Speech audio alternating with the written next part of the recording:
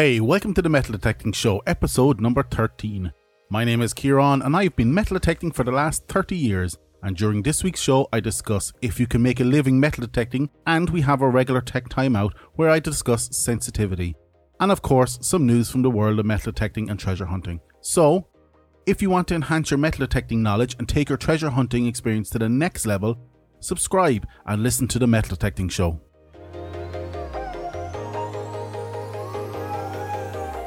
Hey, thank you for taking the time to listen to my podcast. We're steadily growing week on week, and obviously I hope to continue this growth far into the future.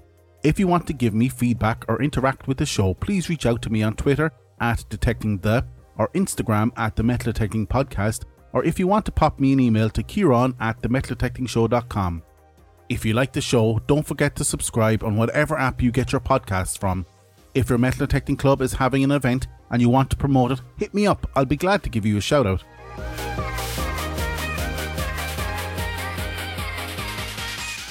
Normally, before I get on to my main topic, I would discuss my adventures in metal detecting from the previous week, but I'm afraid my intentions have been washed out with rain and thunderstorms, and as any aware detectorist would know, your metal detector coil is essentially an aerial, and swinging that about on a beach or a field when thunderstorms are expected is madness.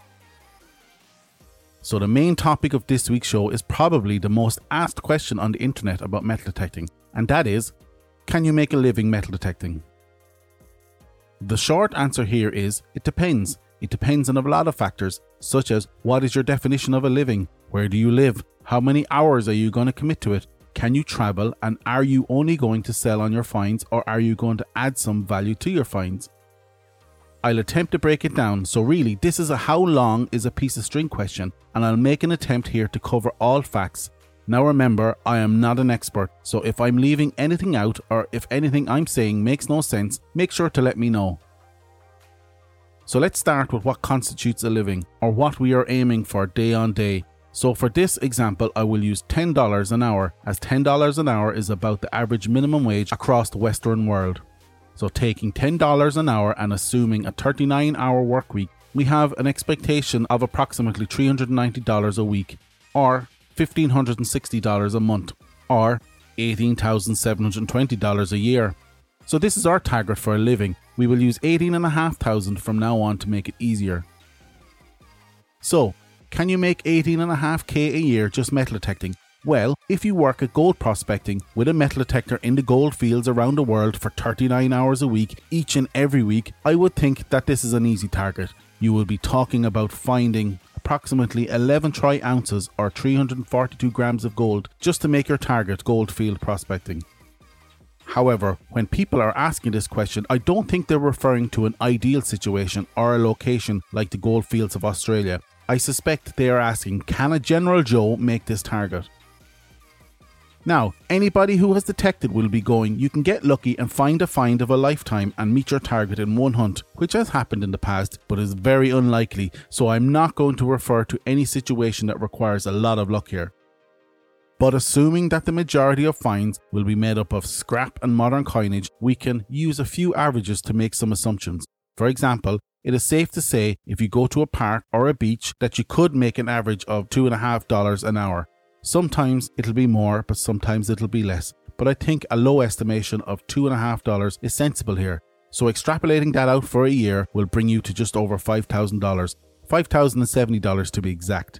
So we're on our way with $5,000 in our pocket. But remember, that's scrap. We find a lot of scrap. But let's say, considering the average kg price of scrap copper, brass, steel, lead and aluminium to be approximately $1.63, and let's assume, considering copper and brass and lead are quite heavy, you find approximately 5 kgs per day. Again, extrapolating that out to a full year again gives you another $2,119 in scrap value, bringing our total to $7,189. So, as a base of just scrap and modern coinage, we are a long way off the $18,500 here. Now, this is biased towards an average site, but let's say you have access to a very popular beach or an old park that both will have a certain amount of finds with intrinsic value, such as gold and silver jewellery or silver coins. I would think based on a 39-hour week detecting, you would find an average of 1 gold ring a week and 3 silver quarters a week. It's pretty conservative, so doing the sums based on the scrap value of 18 karat gold gives us an extra $100 per week for the jewellery, which equates to another $5,200, bringing our total to $12,319. Now, adding the 156 silver coins, let's base this on the US quarter weighing in at 6.25 grams and containing 90% silver, averaging at $3 per coin, giving us another $468 to add to our pile, bringing our total to $12,943. Still a long way from our target, and I would say right now, based on using scrap prices, it will be a very hard job to make enough finds to make the 18.5k without adding value to your finds. So how could you add value to your finds to get you closer to that living wage target? Actually, the easiest thing you can do is adjust how you're selling your finds. For example, you could remelt your lead into a fishing weight mold and make 3 times the lead value. I myself have been given a present in the past of a decimal 1p coin with my birth year on it, and guess how much they paid for it? $8, and all that it was a shiny penny in a box. Unclaimed jewellery can be cleaned and resold at significantly more value than the scrap value. Look how much Civil War bullets go for online. For example, on eBay you can buy a Civil War bullet from any price between $5 to $50. Throw in a few phones in there and it's open season. So, with metal detecting, you're creating a lot of inventory that you can sell on eventually well above the scrap value, making the target of 18.5k very obtainable. Another aspect to consider when generating revenue with metal detecting in services that can be offered, such as ring recovery. I would expect that someone who has lost a valuable or sentimental ring or object would be quite happy to call a number and have a guy come out at an hourly rate to find the ring. Now, here's the rub. The issue with selling your finds or offering a service is that at this stage it's no longer a hobby, but it's a job, and you can't afford to have emotional attachment to your finds or a collection, because at some stage you will need to sell that collection just to make ends meet. So, to answer the question, can you make a living metal detecting? I would have to say yes. Yes, it's very possible if you live near a beach or a park that has a high enough turnover of people and people enough to replenish your sites every year, and little to no metal detecting competition from other metal detectorists. However, it would be a hard life and you would get sick of it pretty quickly, turning the hobby you love into a job with no health insurance or dental, all hinged on whether you're fit and well to get out there. Would I do it? Absolutely not. But ask me again when I retire.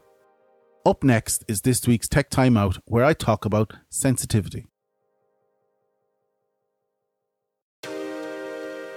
Time for this week's Tech Timeout!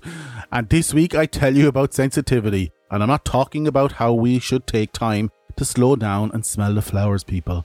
I'm referring to metal detectors' sensitivity. Sensitivity is one of the most abused and least understood of metal detector features. What is the definition of sensitivity? Sensitivity is the measure of a detector's ability to detect an object of a specific size. How often have you done the following? You're detecting away, but you're not hitting any good targets, and you say to yourself, the coins must be a little bit deeper, so you adjust your sensitivity up, thinking it will increase your depth, only to start digging smaller and smaller finds. What if I told you that the effect sensitivity has on your detector's detection depth is negligible and not even worth considering? What you are adjusting when you adjust your sensitivity is essentially the size of the object you can detect. A detector on full sensitivity will detect very small objects such as little bits of foil and canned slaw, while on half sensitivity the detector will detect only larger objects without picking up those little pieces. Now, you might want those little pieces, especially if you're gold prospecting for small gold nuggets. Your natural inclination would be to have your sensitivity up full blast. However, if your sensitivity is too high, you can, as I said before, detect minute particles of metal in the ground, which you will waste time digging. You will create a lot of distracting noise with a constant array of erratic blips and bongs going off as your detector is picking up mineralization in the ground. Also, again, if your sensitivity is too high, it can cause your detector to be affected by several environmental conditions such as power line and mobile cell towers. The only good thing about having your sensitivity up high is that when you do swing over a good target, your detector will nearly blow the head off you, as your good targets will become very obvious. What about if you go too low with sensitivity? Well, all that will happen here is that you will notice that your smaller finds are getting closer to the surface and your larger finds are deeper in the ground. So if you find that every deep hole is giving you a larger find, I mean larger than a quarter or a pound or a euro coin in Europe, then you may want to adjust your sensitivity up. Something else to consider here is that sensitivity is affected by the cross-sectional area of the object. So if an object is long and thin, it might not be detected depending on the object's aspect to the ground. So, how do you use sensitivity? Well, thankfully, a lot of newer metal detectors have auto sensitivity, which adjusts continuously on the fly, adjusting as it reads in mineralization and environmental interference. However, if you have a detector that requires manual intervention for sensitivity, you first adjust your sensitivity to the max and then slowly adjust down till you can no longer hear any chatter or those blips and blops as I talked about earlier on. Other points of note regarding sensitivity is that it can have an effect on discrimination and the stability of your detector. Say you have set your detector to discriminate out small iron, however, during a hunt you adjust your sensitivity too high, you will negate the discrimination setting so that small iron finds now will come true. As you can see, adjusting your sensitivity is a tightrope walk between a balanced machine or an unstable machine. I know which I would prefer. Up next is the news and views from the world of metal detecting and treasure hunting.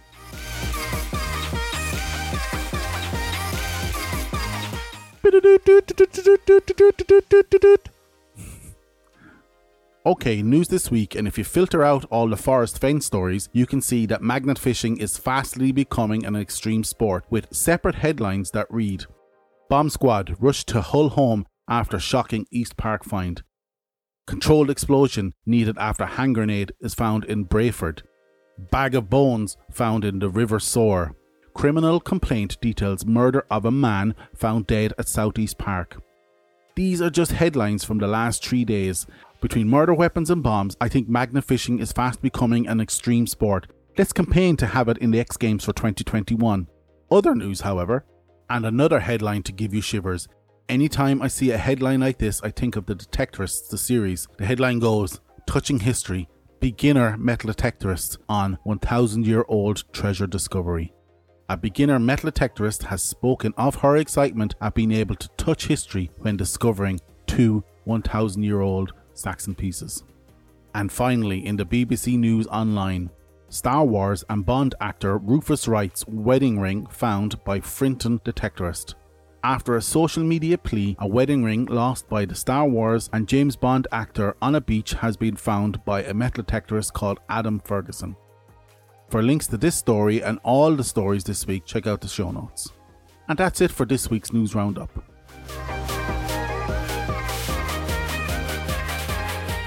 Okay, that's it. I hope you liked this episode of the Metal Detecting Show podcast. Follow us on Twitter at DetectingThe or Instagram at the Metal Detecting Podcast. If you want to contribute or have suggestions for topics to cover, pop us an email to kieran@themetaldetectingshow.com. Don't forget to check out our website www.themetaldetectingshow.com for this episode's show notes. Check out our Patreon page if you want to help the podcast stay alive or just want to buy me a coffee. Just search for The Metal Detecting Show. Once again, I hope you enjoyed this episode and we will chat to you all again next week. Get out there and happy hunting, but don't forget to subscribe to The Metal Detecting Show.